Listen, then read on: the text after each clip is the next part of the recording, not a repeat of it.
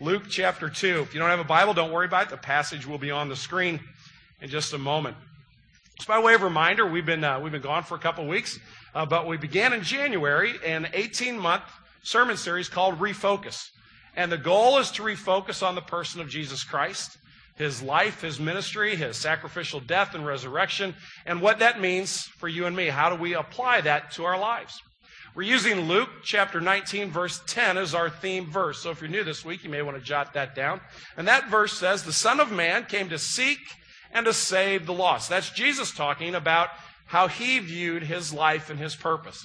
And so we're taking that phrase and we're putting it into three categories. The Son of Man came, the Son of Man seeking, and the Son of Man saving. And we're at the very beginning stages of this series, and we're looking at the Son of Man as He comes. And so we're going to continue that. That basically is Luke 1 through Luke 4:13 is the coming of the Son of Man. And that's where we are going to pick it up again this morning, and we'll be at this introductory stage through about the middle of February before we move on. As I've been watching news TV recently, cable news networks more particularly, I've come to the conclusion that I need to become dictator of the United States for just one day. It doesn't need to last a long time. King, dictator, potentate, whatever you want to call it, but I need complete authority just for one day because I only want to do one thing. Don't panic. I'm not going to change a whole bunch of stuff. But I'm going to make it a law that you cannot campaign for the presidency of the United States until 1 month before the date of the election. You can't get news anymore. All it is about who's in whatever state talking about whatever. And every news organization basically has the same thing running across the screen at one point or another. Decision 08. As if this were the decision of your life. As if your very essence, if you didn't make this decision, your crisis was going to begin. And you're going to be floundering for the rest of your life. Now, I'm not at all critical of the fact that we hold elections and free elections in our country. I am all for that. I love my country. I love the fact that we enjoy so much freedom. But I just don't think I can take another 11 months. But you know what? You make decisions every day. Decision 08 is not the only decision that you have made or that you're going to make. You make the decision to get up and come to Green Tree this morning. After church, you're probably going to make a decision to go someplace, either home or out, and get some lunch. If you're a student, probably somewhere around 9, 10, 11 o'clock tonight, you're going to make the decision that you might want to get that homework done before tomorrow morning. If you're a business person, you're going to decide to get up and go try to make a living tomorrow. We all make decisions. As we get into the Gospel of Luke, I want to put a premise on the screen that has to do with decisions, and I want to introduce it this morning. We're not going to answer all of this today. We're just barely going to introduce this topic this morning, and we will continually come back to it as the months unfold. But the premise is this. The Son of Man's coming points to a decision that will be demanded. Particularly points to a decision that will be demanded of me. It points to a decision that will be demanded of you. Now, again, we're just introducing that this morning. We're not talking about who's demanding the decision or exactly what all is encompassed in this decision, but we want to lay some foundational groundwork for this premise. One theologian in writing about this idea said, from Jesus' coming, neutrality is forever impossible. In other words, you have to make a decision about this person, Jesus Christ. And that decision has a huge impact on your eternity. So we're going to introduce that this morning through Luke chapter 2. We're going to start at verse 22, and we're going to read through verse 35. And we're not going to study the entire text, but we're going to look at several verses in it as we go through. So with that in mind, and thinking about decisions that we need to make, and an important decision, let's read God's Word. Luke 2, beginning in verse 22. And when the time had come for their purification, there being Jesus and Mary and Joseph, this little family. When the time had come for their purification, according to the law of Moses, they brought him, that being Jesus, up to Jerusalem to present him to the Lord, as it is written in the law of the Lord. Every male who first opens the womb shall be called holy to the Lord, and to offer a sacrifice according to what is said in the law of the Lord, a pair of turtle doves or 2 young pigeons. Now there was a man in Jerusalem whose name was Simeon, and this man was righteous and devout, waiting for the consolation of Israel, and the Holy Spirit was upon him. It had been revealed to him by the Holy Spirit that he would not see death before he had seen the Lord's Christ. And he came in the Spirit into the temple, and when the parents brought the child Jesus to do for him according to the custom of the law, he took him up in his arms, and he blessed God. And he said, Now, Lord, now you are letting your servant depart in peace, according to your word. For my eyes have seen your salvation, that you have prepared in the presence of all peoples, a light for revelation to the Gentiles, and for the glory to your people Israel. And his father and his mother marveled at what was said about him. And Simeon blessed them, and he said to Mary his mother, Behold, this child is appointed for the fall and the rising of many in Israel, and for a sign that is opposed. And a sword will pierce through your own soul also, so that the thoughts of many hearts may be revealed. This is the reading of God's holy and perfect word. To him alone be glory. Let's pray together. Father, we make decisions almost without thinking. So why would this particular decision be any more important than any other one? Father, we are Midwesterners. We don't shirk away from responsibility. We welcome it. We tend to be folks who work our way through our problems and figure it out on our own and pull ourselves up by our own bootstraps. And we don't mind a challenge. Yet, Father, this decision is radically different than any other one we will make, and it is not dependent upon our strength at all. In fact, it's just the opposite. It's dependent upon us understanding our weakness and our brokenness. So, Father, as we introduce this topic this morning, or a better way to put it, as you introduce this topic through your word, I pray that you would give us hearts and minds that are humble and willing to receive what you want to say.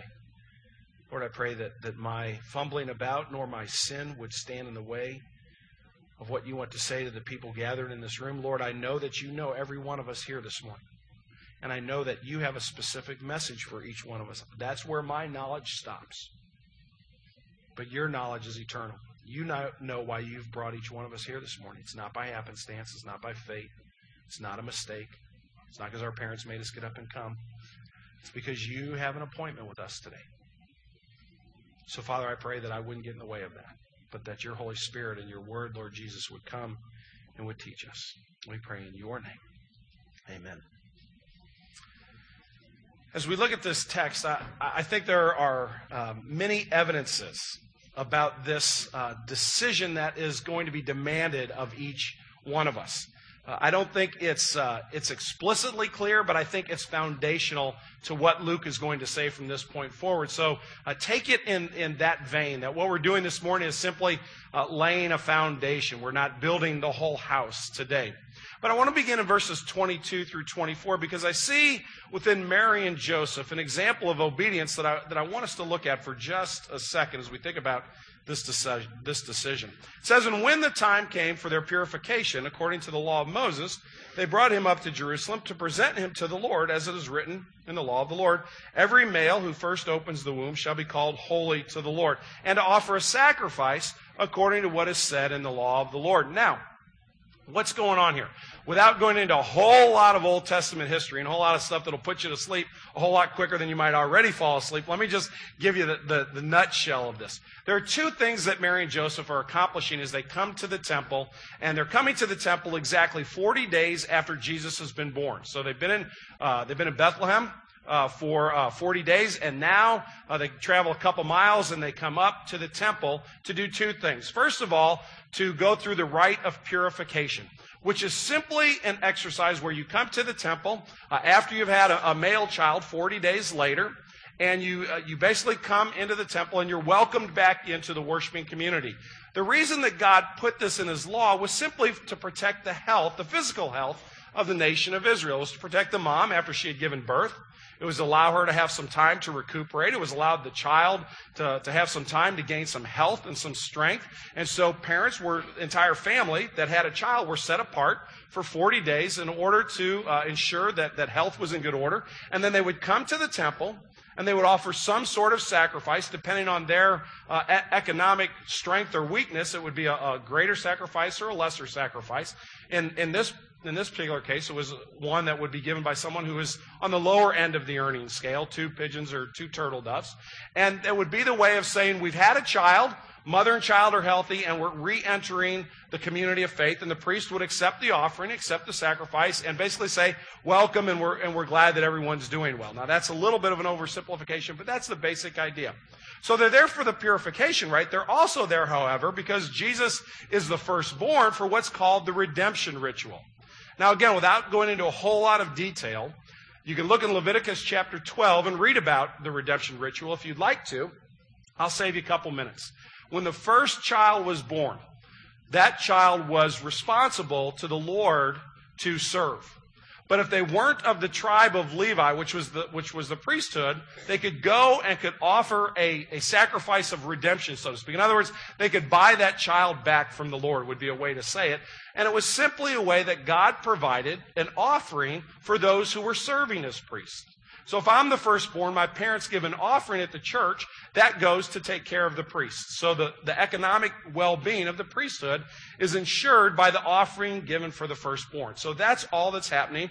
Mary and Joseph are going up to the temple to take care of these two kind of religious pieces of business that they need to handle. And you say, no big deal, so what? Well, I think there is a point here that I want to catch before we move on, and it's simply this. Mary and Joseph were going to be responsible for raising Jesus. Think about that for just a second. How about if God taps you on the shoulder and says, I'm going to let you raise my son. He's going to be the Savior of the world. He's existed from eternity past up to the present, but I'm going to put him in the form of an infant, and until he becomes a man, you're responsible to love him, to nurture him, and because he's a child, he needs to be in his humanity introduced to his relationship with me. Wow. That's a pretty serious responsibility. What kind of people is God handing over his son to? Well, Joseph and Mary, you can at least say, you know what? They were obedient to be careful to follow the details of God's law. That's not a big thing. It's not an earth-shattering thing, but I certainly think it speaks to their character. In other words, it wasn't just a confession of their mouth, but it was also the way in which they lived their lives. So that as Jesus grew up in this home, he would see parents who loved the law of the Lord. And I think that is worth noting. I think it's worth noting because one of the questions that I have to ask, and you have to ask if we're disciples of Jesus, given the fact that one of our responsibilities is to help people get to know him and to put their faith in him, is does my life, does my behavior, do my words, do my priorities, do they match up with that obedience? We often talk about the mission statement at Green Tree Community Church. And we usually skip ahead to the second half of the mission statement, which is to make disciples, to plant churches, and to renew communities. But you know what the first half of our mission statement says? It says that we will serve Jesus in joyful obedience. And when I think about joyful obedience and I read this passage, I see that in the lives of Mary and Joseph. Again, no big deal except that their lives matched up to their creed. And I think that's important, that my life serves as a witness for Jesus just as much as my words.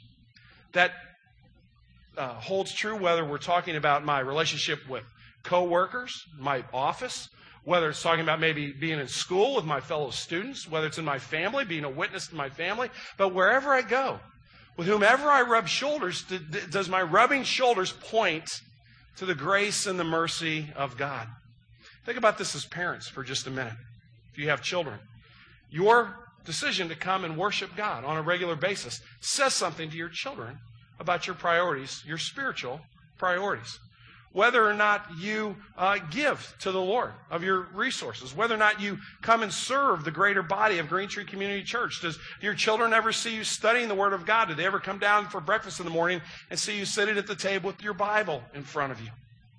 You give them the opportunity to understand what it means to joyfully follow Christ in your life? Or do my words not reflect what I say, do my actions not reflect what I say I believe? Because just as a decision is demanded of you and me, so a decision is demanded of our children when they get older. I tell parents when we talk together before baptism of an infant, you'll see we have the little flowers up on the stage. You have a little rose for the kids. You know why we do that? It's not so we have a nice little decoration here on Sunday morning. There's a very specific purpose behind that. I tell the moms, I want you to take that rose home and I want you to press it. and I want you to put it in your Bible. I want you to set it aside and keep it so you have it. You might have to put it in a Ziploc bag or whatever, but hang on to it because your child's not going to be an infant very long. He or she's going to grow, and they're going to be a toddler. They're going to be a 3-year-old. They're going to be a 5-year-old. They're going to be a 6-year-old, and you're going to start bringing them to church. And at some point in that process, when you bring them to church, they're going to see a baptism service take place. And you know what kids are going to ask, don't you? If you're a parent, you know exactly what they're asking. Mom, Dad, what are they doing? Well, this is what they're doing, and this is how it works. Then what's the next question? Did you do that with me? Yeah, son. Yeah, daughter. We did that with you. And you want to know why? And there's your opportunity to share the gospel with your child. You see, friends, our actions and our words have an unbelievable impact on our children's decision whether or not they're going to follow Jesus Christ. I remember when I was interviewing at Green Tree, and one of the questions was asked, you know, Tom, when it's all said and done, let's say that God allows us to walk together for years and you spend your career at Green Tree. At the end of the day, when it's all said and done, what would you want to be said about your ministry? I didn't have to think about it. I said, that's easy. I would want it to be said that my kids really enjoyed the fact that I was the pastor of Green Tree Community Church. That it wasn't something that turned them away from Jesus, but it was actually something that turned them towards Jesus. And whether it's your children, your coworkers, your extended family, friends, the question is simply this. Does my example of obedience point to the grace and the mercy of God? I don't think it's a big deal that Mary and Joseph went to the temple, but I think it's important. But then I want us to look at Simeon for just a moment, this man filled with the Holy Spirit, this guy who is discerning that something significant is going on. He's being led by God. He's devout. And the Holy Spirit leads him to this couple and to this child and reveals to him that this is the Lord's anointing. And I want you to hear Simeon's song of hope. Look at verses 28 through 30. Simeon takes Jesus up in his arms and he blesses God and he says, Lord, now you are letting your servant depart in peace according to your word. For my eyes have seen your salvation, that you have prepared in the presence of all peoples, a light for revelation to the Gentiles and for the glory of your people Israel. Simeon sees Jesus and there's a very personal reaction on his part.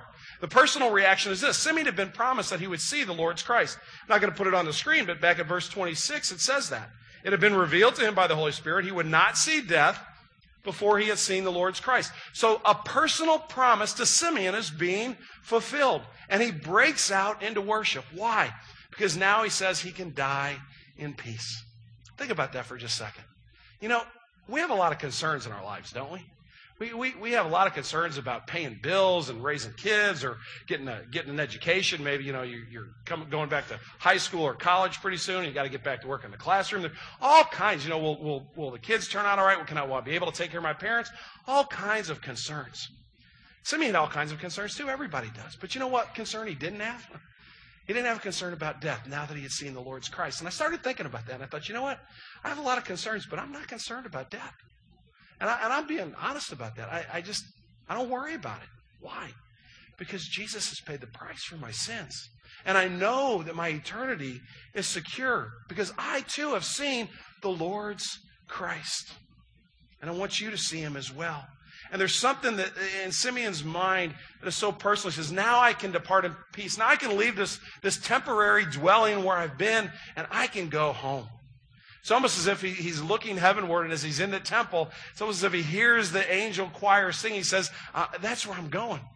And now that I've seen the Lord's Christ, my life has been fulfilled. We a lot of you helped with this, sent care packages to Beth Werkheiser's brother who was killed in action. His company is still in Iraq. And at Christmas, we got those red stockings together and we sent them over. Well, we just started to get some thank you letters from some of the troops just this last week that they had arrived and that they were really thankful for what folks had given. I don't know what you put in your stockings. One of the things that I put in my stocking, because no Christmas is complete without it, was National Lampoon's Family Christmas Vacation, you know, Chevy Chase and all. You got to have that. And you know, some of you obviously haven't seen the movie and don't know what the heck I'm talking about. But we got a letter from this one young man. He said, you know, it's hard here. It's especially hard being here at Christmas because you know what's going on at home and you're not part of it. But what you gave us helped us remember home. Wow. That's pretty cool. I think in a sense that's what Simeon's saying. I've seen a bit of my home now. And it's for me. My eyes have seen God's salvation. Friends, do you understand the importance of that? Simeon isn't lost in the masses to God. He's not one number of billions of numbers, but he is a person that God knows and loves. And friends, that's the same for you and me today. Just as that soldier in Iraq said, you know what? Somebody noticed me. Somebody knew I was over here doing this. So God has noticed you. And Simeon's personal response can be your personal response this morning as well. God cares for you. And I think Simeon's reminder of this is outstanding. But it's not just a personal reaction, it's also a corporate reaction. Look at verses 30 through 32. My eyes have seen your salvation, that you prepared in the presence of all peoples, a light of revelation to the Gentiles and for the glory of your people, Israel. This activity that God is doing through this child, whatever it may be, is not done in secret. It's not done in the dark, and it's not done just for one or two or a few or a handful of people, but rather it's for all people. It's a community blessing that God is offering. It is inclusive in that all are invited, and it is exhaustive in that this is God's spoken word to the world. He's not going to offer a plan B. Everything that God is going to do for your redemption and my redemption, everything that God is going to do for the salvation of mankind is wrapped up in this one child. And Simeon understood that. He said, this is the personification of God's blessing to everyone. And he mentions three things about this blessing. First, he says, I have seen your salvation. In verse 30, my eyes have seen your salvation. In other words, God, I see that you're going to make everything right. You're going to save us from the brokenness of this world. You're going to begin the repairing of our sinfulness and what it's brought.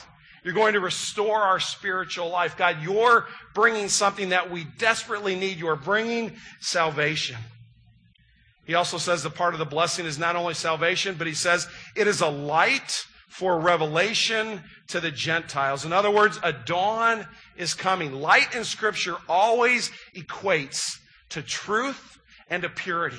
Every time you see light used metaphorically in Scripture, it relates to light, or it relates to truth, and it relates to purity.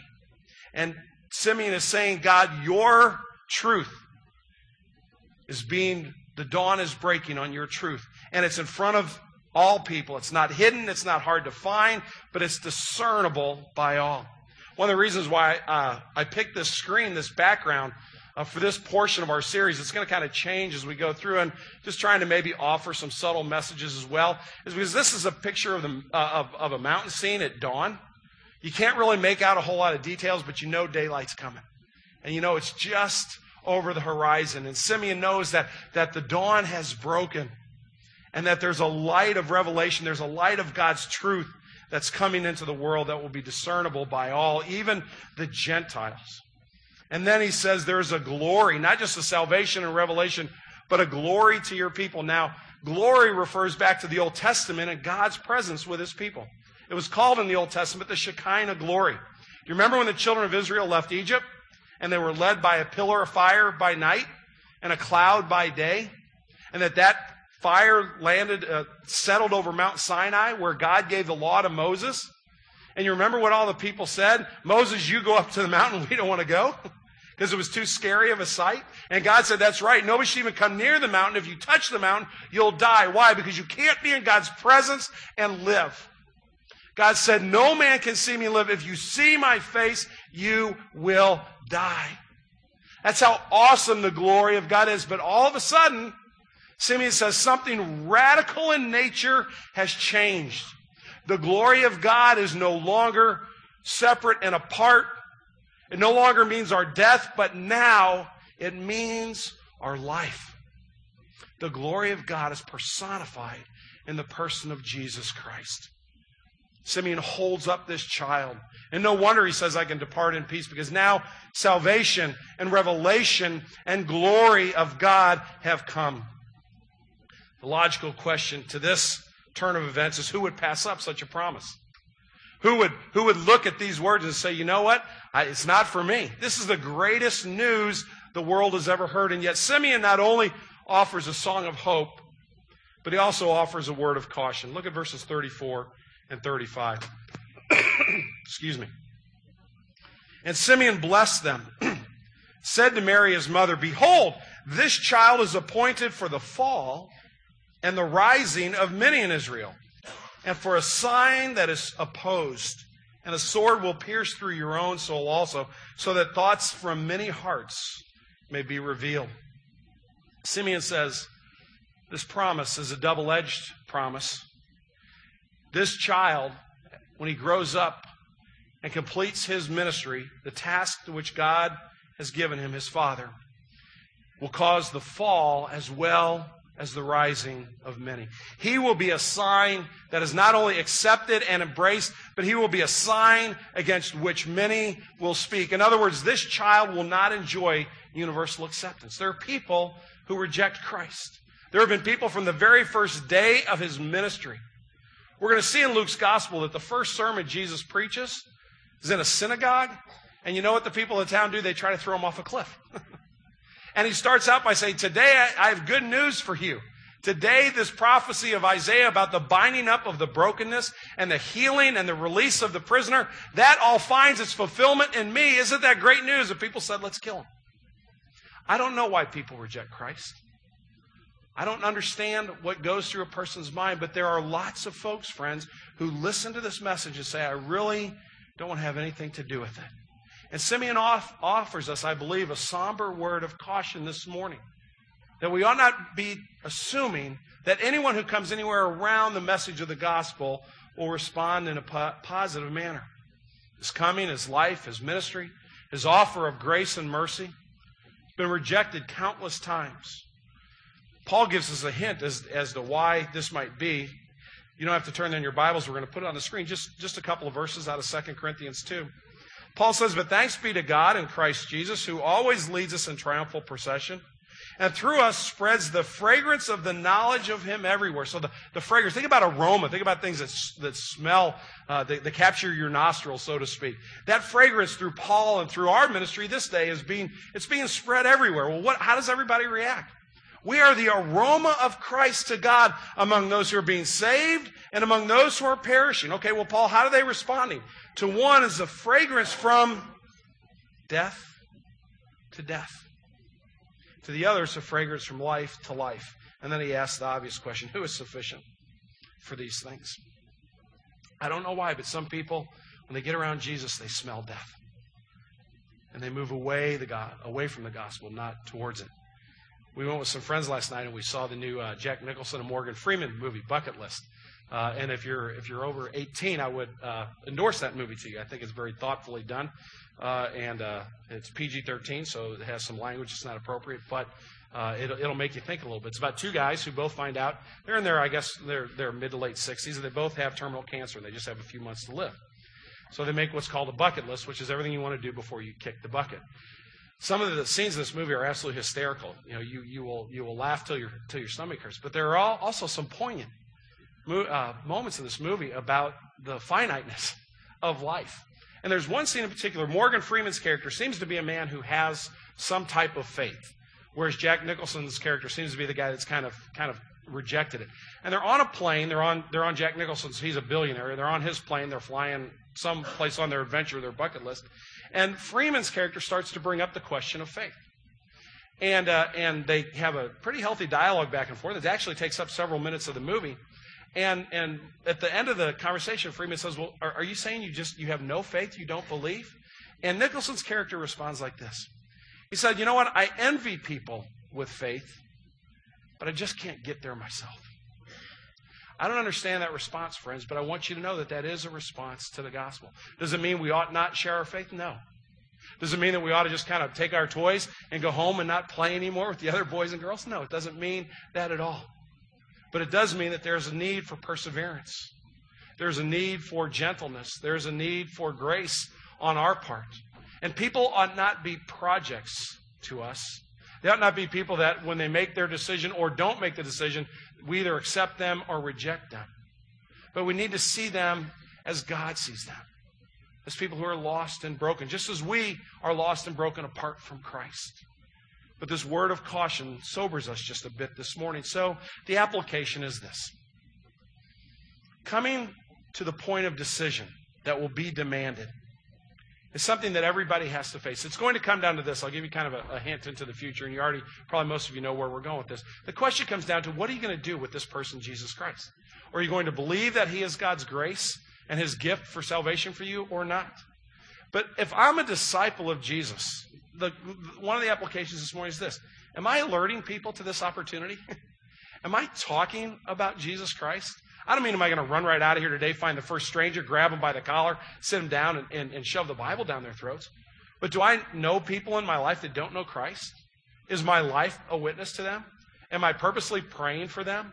Am I looking for opportunities to share the gospel? One of my concerns about us as a congregation is I think we've gotten a little slipshod in our desire to see people come to Christ. A lot of what we're going to be talking about and refocus in the next year is going to be in terms of personal evangelism. Who do you know that isn't a believer of Jesus? If you say, Tom, I don't know anybody. All my friends are Christians. Well, that's an issue. You say, Tom, I got a lot of friends that don't know Jesus, but they don't know that I do. Well, I'm right there next to you. That's an issue that we need to address, because I believe it's incumbent upon us to declare the truth about Jesus. I've started adding this to my daily prayer list. God, would you just give me somebody to talk to today about Jesus? I don't care who they are. I don't care, old, young, go to Green Tree, don't go to Green Tree. You know, maybe somebody serves me coffee up at Spencer's. But just give me somebody to talk to about Jesus. I would encourage you to make that part of your prayer life if you're a disciple. Secondly, it's this. We've already alluded to this. Does my life and my message match? Does what I say, I believe, match how I live? Now, I know I'm going to make mistakes. I know I'm going to fall short. I know I'm not going to be perfect. But am I seeking to live in joyful obedience to Christ? Think about what God has done for you through the cross of Jesus. If that doesn't give you an inner peace and an inner joy, I don't know anything that will. And yet, does that live its way out in my life so that people see the salvation and revelation and glory? And then lastly, and I've already kind of said this, it's going to call for patience. It's going to call perspective. I don't know everything. I don't know why this person or that person may have rejected Christ while that person over there accepted him. But I have a perspective that God knows, and so therefore I trust him. And not only am I patient, but I also persevere. I don't give up. I don't quit before the race is over. I don't throw up my hands and say, well, because it didn't work that time, it will never work, and I'm just going to go about my business. I had a gentleman here tell me, it must have been over a year ago, I think, before I went on sabbatical. He came to me and said, I sat here for 2 years before I gave my life to Christ. I thought, you know what? That's probably a lot of people. A lot of folks got to think it over, got to mull it over. The Spirit needs to work in their hearts. What if I said to him after the third Sunday he'd been here, look, if you don't get it by now, you got to leave. But how many people do we treat that way relationally? We need a patience and a perseverance, because we know that a decision is demanded, but we also know that God's timing is God's timing. My prayer is that Refocus will rekindle our passion for personal evangelism in each and every one of us who call ourselves a disciple. The Son of Man came. A decision about him is demanded. There's no question about that. The question is, will my priorities and your priorities, will my words and your words, will my actions and your actions help lead someone towards Jesus or away from him? Let's pray together.